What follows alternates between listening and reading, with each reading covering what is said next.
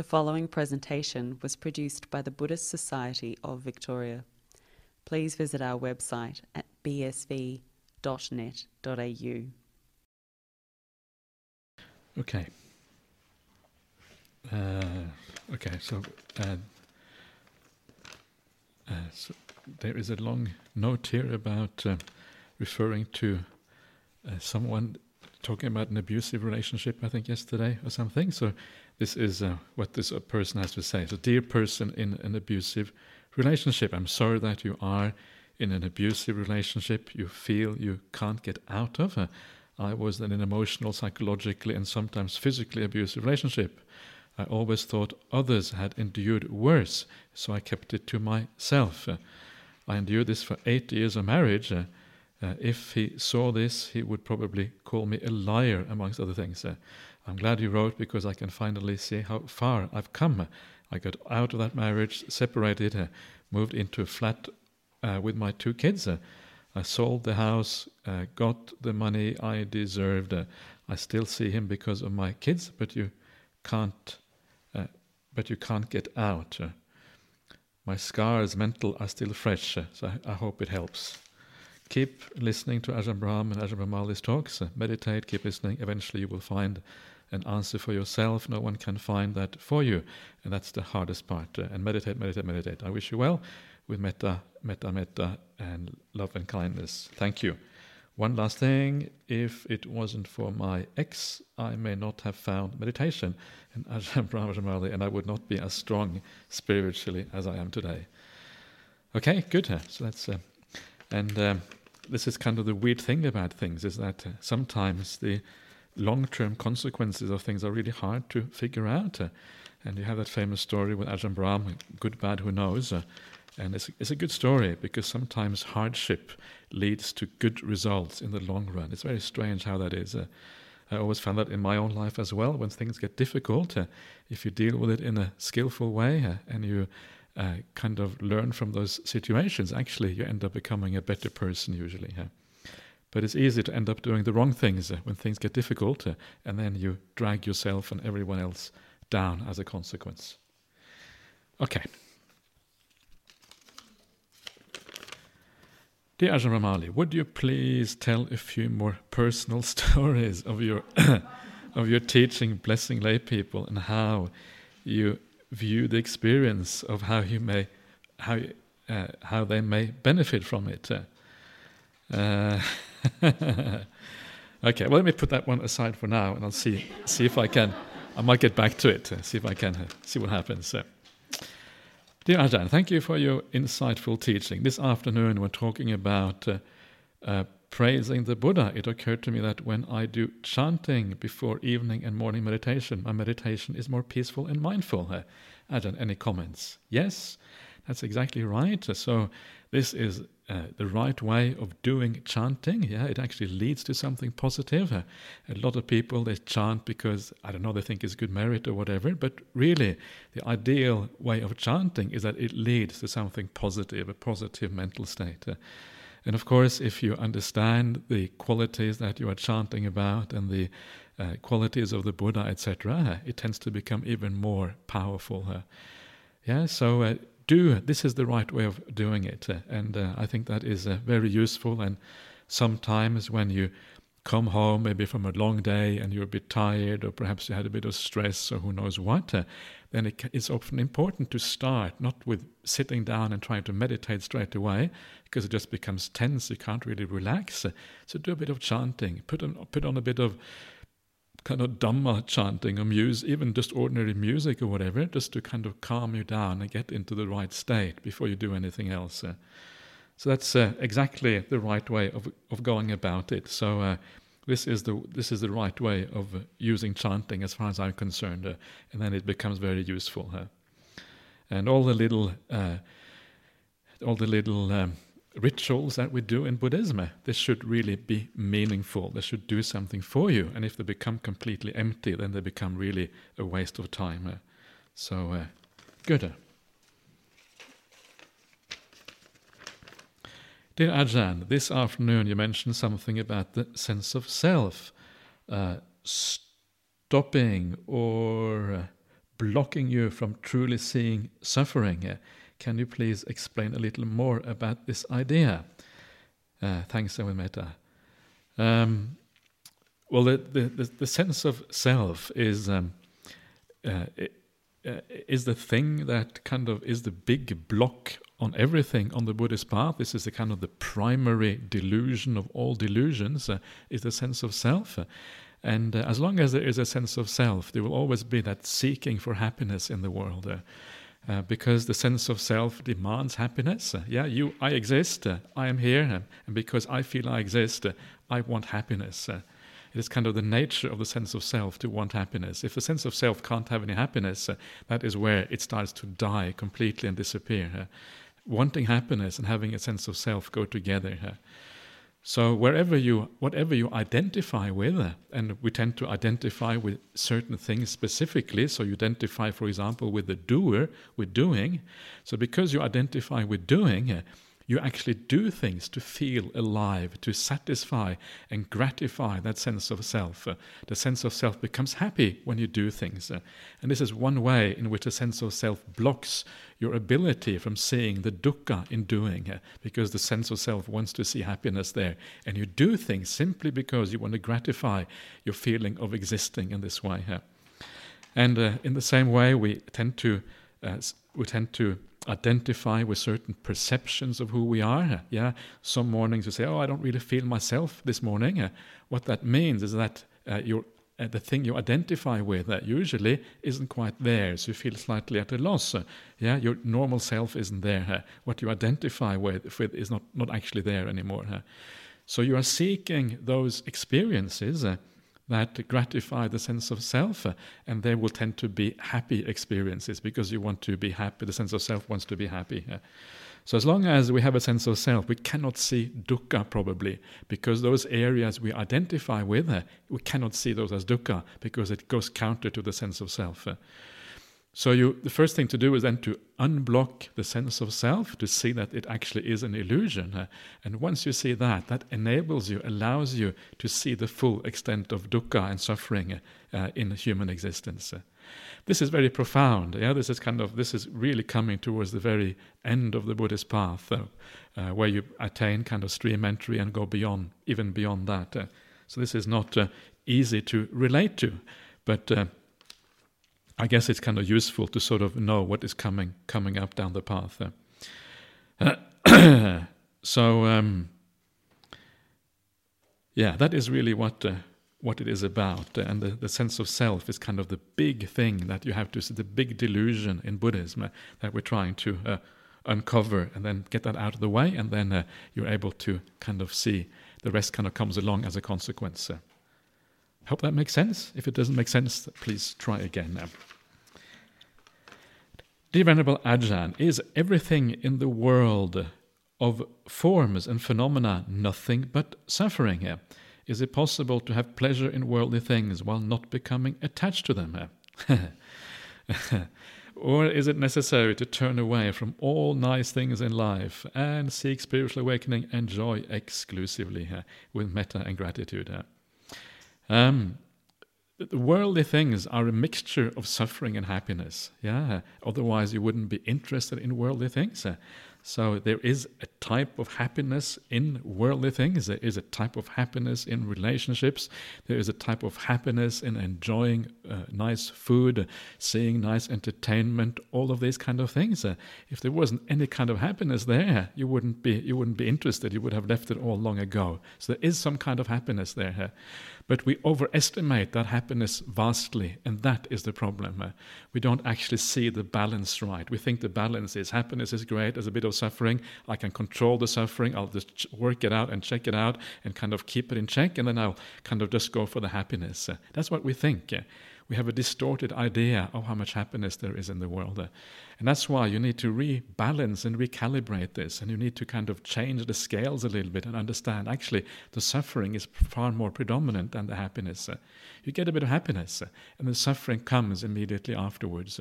Yeah, you hold on to things. You have an idea what the world is like, and then you hold on to that, and the world changes. You have a nice relationship, then it breaks up. Someone dies, someone gets sick, they leave you, whatever it is, or you leave them, who knows what. And always it ends in separation. Everything must end in death, and death is always the final thing in this life. So separation always gets the final word. Yeah, so how much do you want to attach during life if separation is the final word? The more you attach during life, the more you're going to suffer when you finally have to die, because everything has to go. This is the problem that we're facing. And for a lot of these attachments, it happens long before you die. So the world is always crumbling, the world is always unreliable, the world is always moving in directions that sometimes you like, but very often that you don't like. And by the world, I mean everything in the five senses, everything you experience, even your ideas about the world. All of that is always unreliable and always going to lead you to negative outcomes in the end. So that's why you seek your refuge somewhere else. Don't seek your refuge in the world. Yes, there is some happiness there, but know the balance. The balance always comes out in suffering, in favor of suffering. Is it possible to have pleasure in worldly things while not becoming attached to them? It is possible if you have a higher pleasure.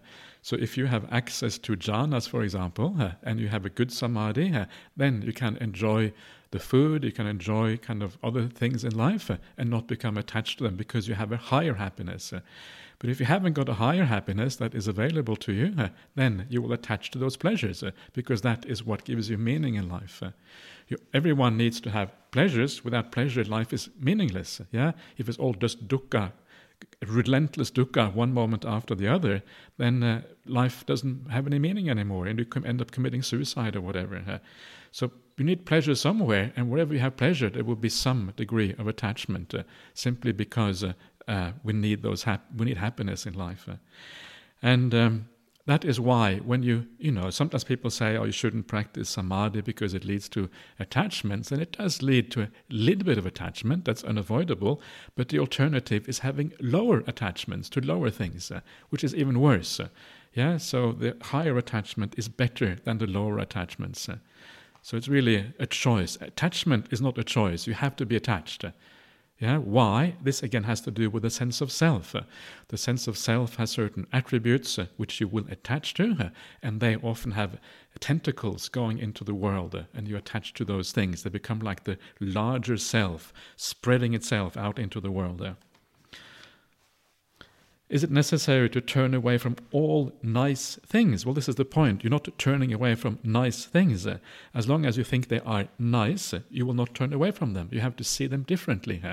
And this is why it is a gradual thing. So this is why you think about this, you reflect on it until your values change. Don't force this to happen. If you force it to happen, if you think that I must now understand sensuality as dukkha, and from now on I'm going to live just like as if everything is dukkha, that is the wrong way around, and you're going to suffer enormously if you do that. Instead, these things are things to be reflected upon. Think about these things. What does it mean? You know that it's true that all the things in the world are impermanent and unreliable. We all know that. It's actually pretty blooming obvious that is the case. It's just it's just nature. We know that is the case, but you have to take it on board fully, or gradually, and then more and more and more. And as you do that, you turn more away from those things, and you turn to the spiritual qualities instead, the things that develop your mind and develop other aspects of your life. So don't force these kind of views onto yourself. Allow them to arise naturally. This is the Buddha's suggestion for how we should see the world, and then see if that makes sense, and then gradually develop that in a natural way. Otherwise, it's going to be unbearable and this is why people sometimes think Buddhism is just so negative and pessimistic, because they think that they have to look at the world in a negative way. But that's not the point. The point is to see if you can develop these perceptions. That's the point. And if you do, the Buddha promises you more happiness. So this is how it works. So don't turn away from all the nice things in the life. Just hang out with the nice things. As long as you think they're nice, then enjoy them. Just try to reflect differently. And as you reflect, and hopefully you will gradually turn away in a new direction, and you seek your refuge somewhere else, in meditation practice, in the spiritual practice, in kindness and compassion, all of these things. And then you have something far, far more valuable than the worldly things. Okay. In your view, can Buddhist cosmology, including rebirth, be reconciled with contemporary physics and evolutionary science? And a bonus question, if you can be bothered, do materialist views of the mind, like Daniel Dennett's multiple drafts model, fit with the Buddhist philosophy? Thanks for your tolerance. Okay, I shall. So, can it be reconciled with contemporary physics and evolutionary science? And I think the answer is yes. I don't think there really is any problem there. Contemporary physics is a particular, concern, a certain worldview that has been arrived at through experimentation. But a lot of the problem is that the ideas of the mind are often based on philosophy. This kind of materialist worldview is really a philosophical worldview that is arrived at by studying nature through physics. But there are many possible conclusions to be drawn from those physical experiments. And the materialist worldview is only one. The materialist worldview is not a necessary outcome of the physical experiments. And this is kind of interesting and important to realize. There are various interpretations possible of modern physics. So I would say absolutely. Evolutionary science, again, I don't think there is a problem, because evolutionary science concerns the evolution of physical things, like genetic evolution. And genetic evolution is one thing. The evolution of the mind is something else. Evolution of the mind is karma, how we live, habits, all of these kind of things. And there are two different streams of evolution, one operating in the physical realm, one operating in the mental realm. And then these kind of cross each other, they somehow merge, and that's how individuals arise. But there is no direct relationship between the mental evolution and the physical evolution. There would be a kind of crossover there. So I don't think that there is any problem there. I think that is, again, it is compatible. Do materialist views of the mind fit with Buddhist philosophy? And I would say no, because a materialist view of the mind is basically that the mental content are reducible to physical phenomena. So all the mental things that we experience ultimately can be described from physical phenomena. And that, I think, is not really possible from a Buddhist point of view, because it means that when you die, that's it, finished. Because if it depends on the brain kind of being structured in a certain way, and without that you can't have consciousness, of course that is counter to Buddhist ideas of rebirth and survival after death and all of these kind of things. So I think the answer there is no. And as far as I can see, modern science is still very kind of fumbling in the dark as far as the mind is concerned. There is, as some philosophers have pointed out, there's not even any principles for explaining how subjective experience can arise from material phenomena. How can feeling, seeing red, or feeling a nice, joyful feeling inside, even in principle be explained from physical phenomena? There is no bridge there between the two. So there's a massive gap in modern science and philosophy to explain this. And until we have some kind of explanation, anything is really possible. Maybe our whole philosophical outlook of the world has to be changed somehow. But it's still very primitive. The whole science of the mind, modern science, is still in a very primitive stage. And a lot, I think, will happen in that area. Anyway, that's my view of that. Okay. Dear Venerable Ajahn, in Mahayana Buddhism, they talk about bodhicitta, the mind that wants to lead all sentient beings to nirvana out of compassion for their suffering. Yeah, yes. What is the importance of the mind of compassion in Theravada Buddhism? Is it important to have bodhicitta, or is cessation of personal suffering the end of the path with metta? Okay, so what is the importance of the mind of compassion in Theravada? It is very important. Compassion is, one of those very important qualities to develop. Even more important is probably metta, because metta is always a very positive feeling where you see the positive qualities in others and you have a sense of kindness towards them. You feel positive about them. Compassion is more about focusing on suffering and wanting to help relieve the suffering of others. It's a little bit more dangerous, because when you see suffering, sometimes it can get a bit overwhelming, all this suffering in life, and you can get negative about that or depressed about the suffering of the world. So metta is more important, but compassion is very important because it allows us to empathize with people around us. It allows us to understand what they are going through, and it makes kindness much more effective and much more natural once you understand compassion. And one of the, as I mentioned yesterday, one of the wrong kind of intentions in Buddhism is the idea of being ruthless, because if you are ruthless, you don't care about the consequences of your action towards other people. And if you don't care about that, that's exactly the opposite of compassion. Caring about the consequences of your actions, that is compassion in action.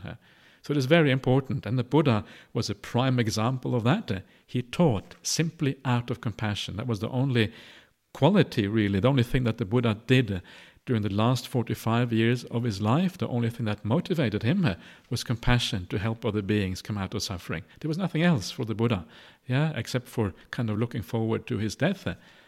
It's kind of weird, isn't it, looking forward to your death? But that's kind of what the Buddhas do. They look forward to their death. And so those two things, motivated the Buddha, looking forward to dying and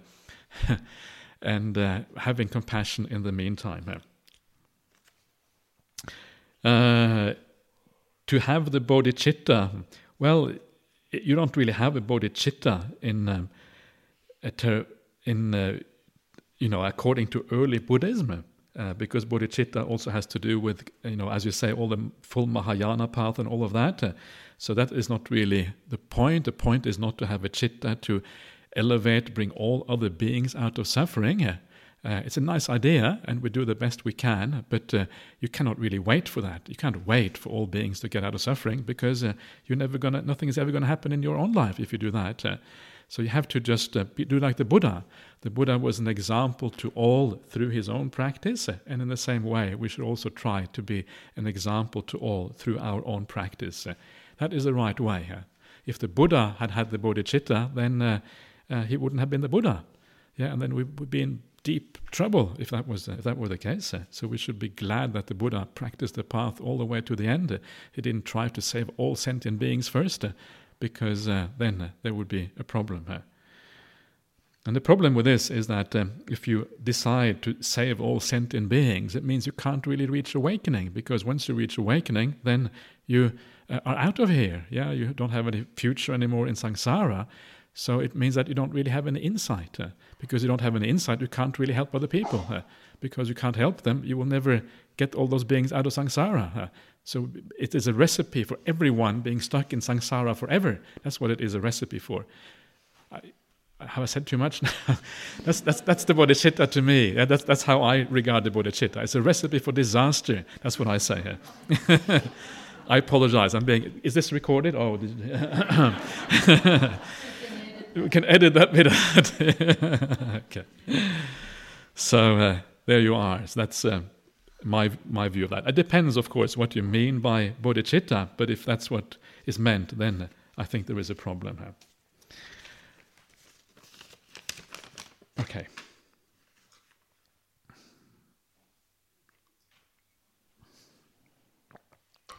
Dear Bhante, you mentioned abandonment of Sakkaya Ditthi, personality view, and abandoning rites and rituals, clinging, arising at the insight moment of stream entry. I should just say that it is not rites and rituals, it is actually virtues and vows. It is sila, batta. Yeah, sila is like virtues, and batta or vata is vows that you undertake, whatever those vows might be. I know that the standard translation is rites and ritual, but actually is not really a correct translation here. So clinging to rites and rituals. And also doubt. Yeah, did you mention doubt here? And doubt is the third one. You also said Samyutta Nikaya 48.8, 4 factors of stream entry include unshakable confidence and sila. Do the other 3 factors relate to not being able intentionally to steal, kill, and lie, or something else? Many thanks for the compassionate, concise teaching. Okay, so yes, it is true that when you become a stream enterer, according to the suttas, you abandon those 3 things: Sakkaya Ditthi, personality view. You no longer have the view that there is a personal, permanent entity inside of you, which is the real you that goes. You abandon holding on to virtue and vows. Not really rites and ritual, but virtue and vows. And the point of that is that before you become a stream enterer, if you want to be truly virtuous and moral person, you have to hold on to it a little bit. You have to kind of cling a little bit to virtue. Yeah. If you don't cling a little bit to it, you're just going to do whatever you want. But when somebody shouts at you or says something bad to you, you have to hold back a little bit. So you have to attach a little bit to the virtue. Otherwise, it's not going to happen. Once you become a stream enterer, no need to attach anymore, because it becomes automatic. It just becomes who you are. That's really what it means. Yeah.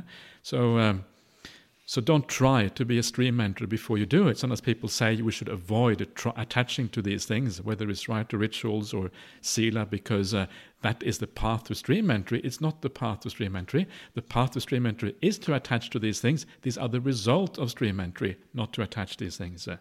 So you have to get these things in the right sequence. And then there is doubt, because you have seen the teachings for what they are. You don't have any doubt anymore. You know what is going on. Doubt is vanished. Vichikicha. It's pretty nice, isn't it? Have no doubt about the Dhamma. That's pretty useful. And then you have the 4 factors of stream entry, and one of them is unshakable confidence and sila. So actually, 3 of them are unshakable confidence, and 1 is sila, and that's the 4. Yeah, so that is the 4 right there. And the sila itself, that you have the morality beloved by the noble ones, the Arya Kanta sila is what you have. And that means that your sila is steady, it is reliable, it is consistent, and all of these things. You don't really break it. Occasionally you might break it, but only usually minor things. And are you capable of killing?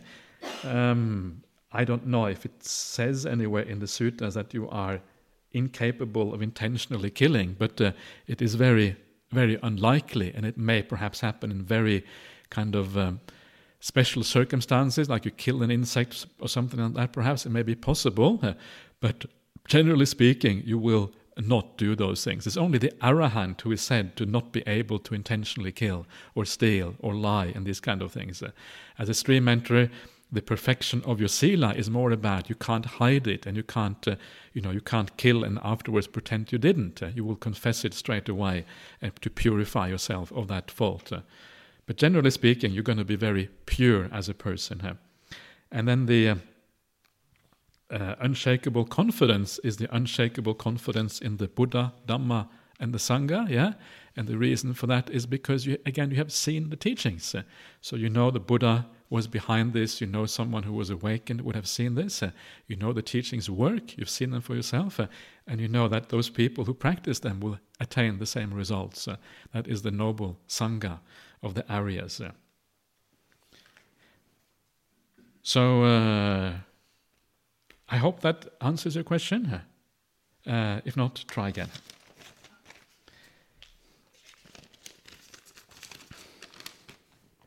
Dear Ajahn, thank you very much for teaching us. There always seems to be an extra special something that you can tease out from a single line of sutta I've read since I was a kid. Okay, I'm glad I can be of a little bit of assistance. That's good. I've noticed that sometimes I can reflect on the dangers of defilements and they go away. However, there are times when my reflection isn't strong enough. Do I observe myself passively and watch it arise and cease? What do I do? Listening to your Dhamma talk cleared away the unwholesome state, so thanks for that. Okay, that's very nice, but I wonder what to do during the day or during meditation. Okay, so the Buddha gave us quite nicely, if there is a nice sutta called the Vitakka Santana Sutta, found in the Majjhima Nikaya, the Middle Length Sayings number 20, where he talks about 5 ways of dealing with unwholesome thoughts. And the first one is sometimes just called substitution. Yeah, you see the bad thought there, and straight away you focus on another aspect of the object, and because you focus on another aspect, bang, the bad thought goes away. So you think about a person perhaps and some negative memory or negative thing arises in your mind because of that person. Maybe there's some trouble between you or whatever. And straight away you remember, actually no, they're a Buddhist. They've got all these good qualities. And then you make that big and bang, those negative qualities are gone straight away. But you have already built up that perception before. So now all you do is like substitute and you bring out that positive view instead.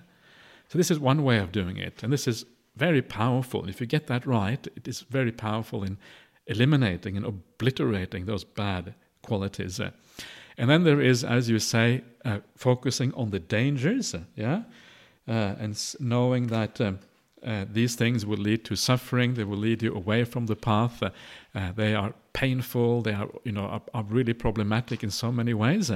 And again, the more you reflect on that, generally, the more you reflect on that, the more ability you will have in using that when the defilements arise. But then, if that doesn't work, the Buddha says, then you should. The next one is not to pay any attention, to that thought, and that means you just don't. You just carry on with what you're doing, and you don't kind of attend to that thought at all. You kind of just leave it aside. So if you are meditating and you see a bit of ill will arising, you just hang on to the breath and you stay with the breath, and you kind of allow that thought to sort of disappear because you're not giving any attention to it. So this is one way. Another way, so this is what you are suggesting here. You're suggesting the idea of watching it arise and cease, and that is a little bit like that.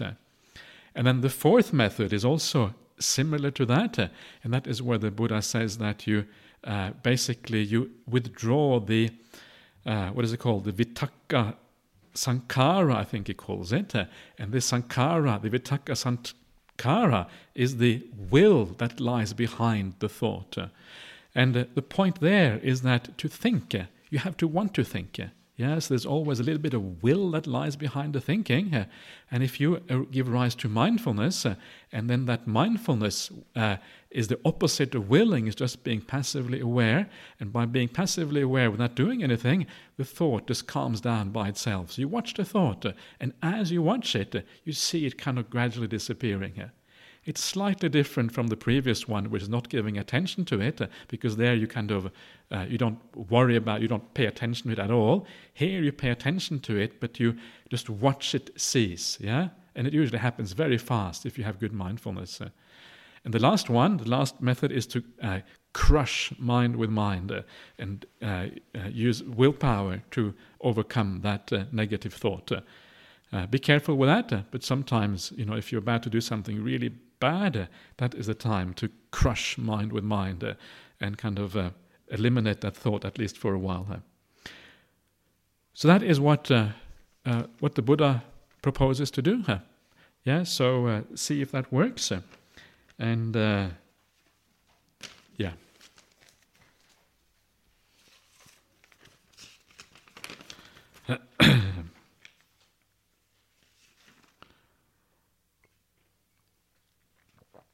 Okay, these days you come across people who say they are secular Buddhists. I assume that means Buddhism without faith and rituals. Is that right? And what is your view of secular Buddhism? Thank you.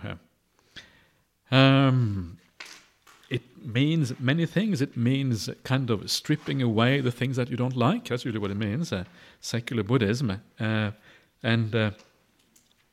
It is the assumption that there are things in Buddhism that are not compatible with secular society or secular thought. Yeah, so it can mean stripping away rituals, but I think even secular Buddhists have some rituals. It's very hard to live completely without rituals. Sometimes we shake hands. That's kind of a ritual as well.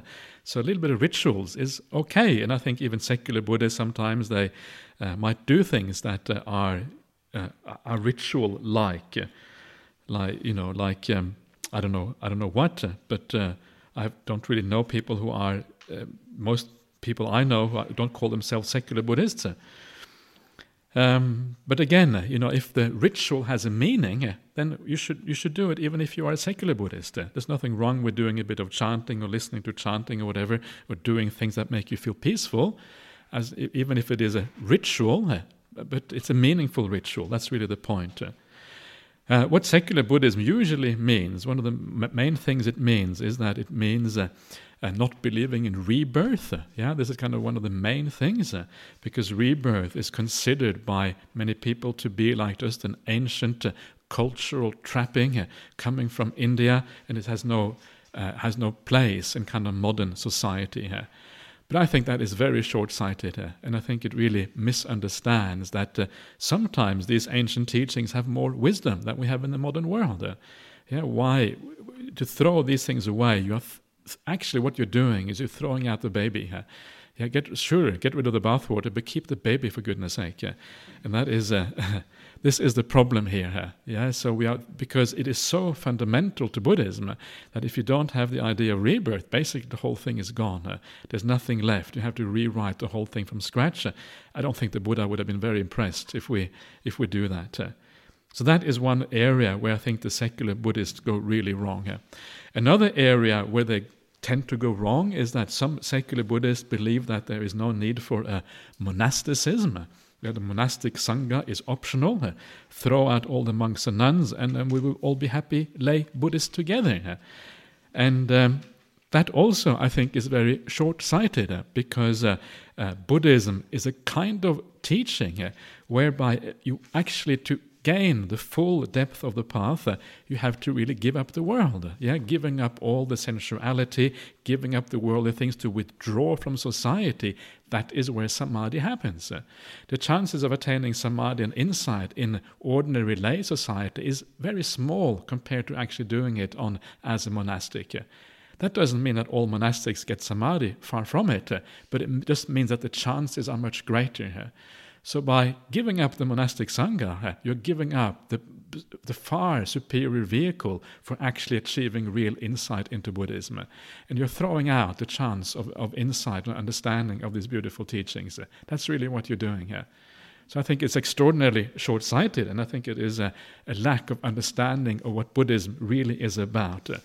What people want to do very often, this is also kind of sometimes part of secular Buddhism, they want to have their life, ordinary life, and they also want to be Buddhist. And they don't understand that there comes a point in this practice where these must separate their ways a little bit. This is why you come on retreat here. Already you are separating a little bit out your spiritual practice from your ordinary life. Otherwise you just stay at home. You wouldn't even bother coming here. So already you are seeing the value of moving a little bit away from your ordinary life. So this is already doing that to some extent. And the further down the track you go, the more this starts to happen, and the more you kind of understand the value of that seclusion from the ordinary life. So these are some of the things. Without faith, I think there must always be some degree of confidence, because without confidence, then there is no interest in Buddhism at all, because Buddhism, after all, it is the teachings of the historical Buddha, and lots of secular Buddhists are very interested in the suttas. They love reading the suttas, and they take a lot of information from that and use that in their practice. So they don't have lack of faith in that sense. They bring faith and confidence is certainly part of that, but they just tend to be more interpretive. They interpret the teaching slightly differently, but they still base their life on that.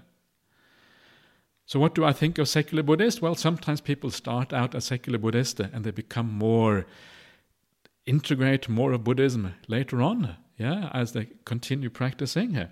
And I personally don't see Buddhism. Is it a religion anyway? And it really depends what you mean by the word religion. Is rebirth a religious thing? Well, if rebirth is real, it is not a religious thing at all. It is a secular thing just like everything else. You can't say that rebirth is a religious thing.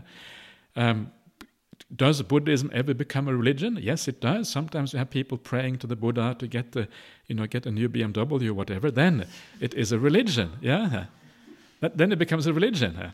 And that is very unfortunate. That is not what I would recommend. So sometimes Buddhism does become a religion, but the early Buddhist teachings, are they religious? Well, they are religious in the sense that they eventually lead to liberation of mind. If you call that religion, then it is religious. So it really is, it matters, it all depends on how we define these things and what we mean by it. But to me, there is no real reason to think that Buddhism, the full Buddhism, is incompatible with secular values. To me, they go very well together. It's just that it's a slightly different way of thinking of this compared to what we're used to. So I think secular Buddhism is not really required. I think we can just call everything Buddhism and then be finished with it. Okay.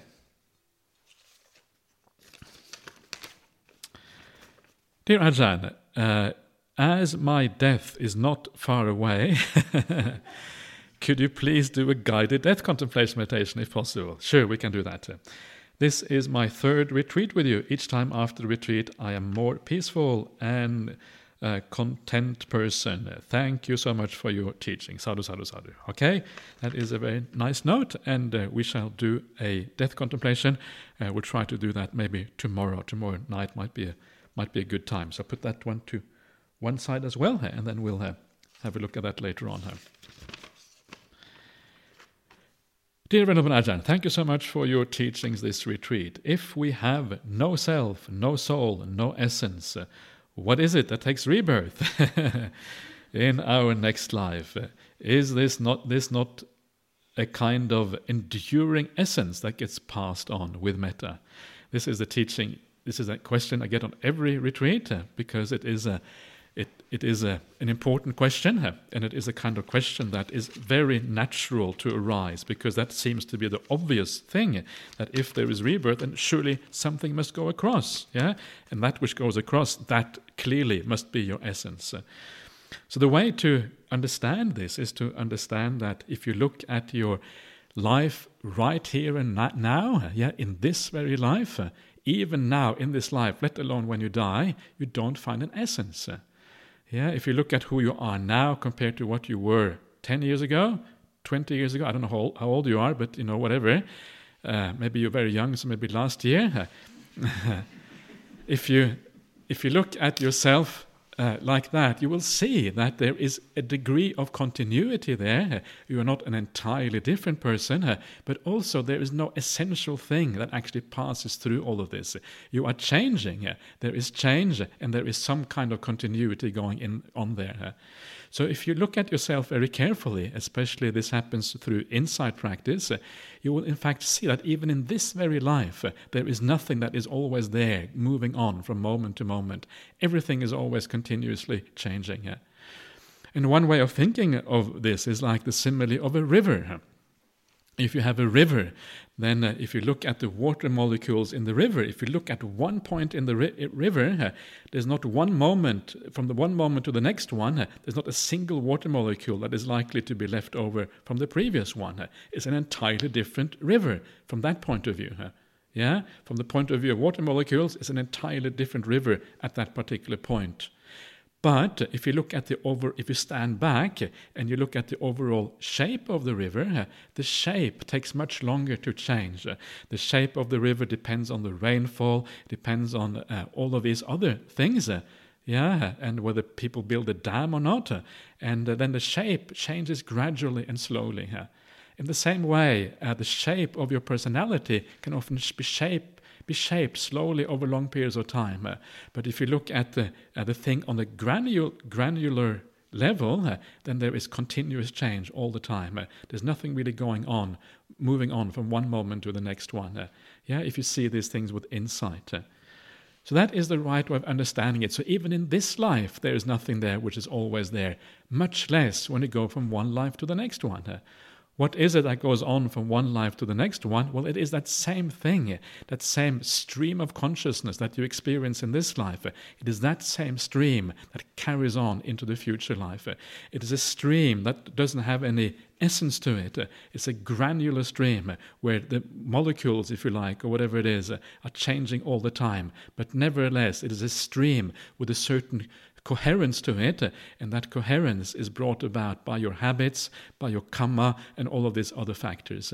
But it's not an essential thing. That is a nice way of thinking about it. And this is one of the most profound teachings of Buddhism, and that is why it is so hard to understand. And this is what dependent origination shows you. Dependent origination shows you precisely how it is possible to have rebirth without an essential self, without an essence carrying on from one life to the next one. It is just a causal process. It is craving that kind of projects you again into the future. You're kind of moving on into the future through the power of craving. Craving is always about the future, and it has the ability to keep you going. And then when you die, it carries on like this. But there's no essence there. There's nothing actually really carrying on.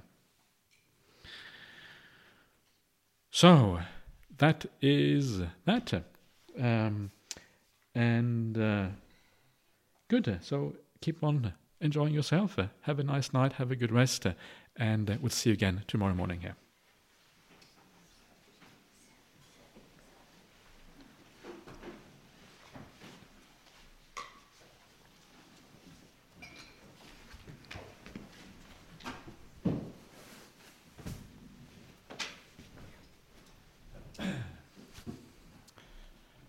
Arahang Samma Sambuddho Bhagava Buddhang Bhagavantang Abhivademi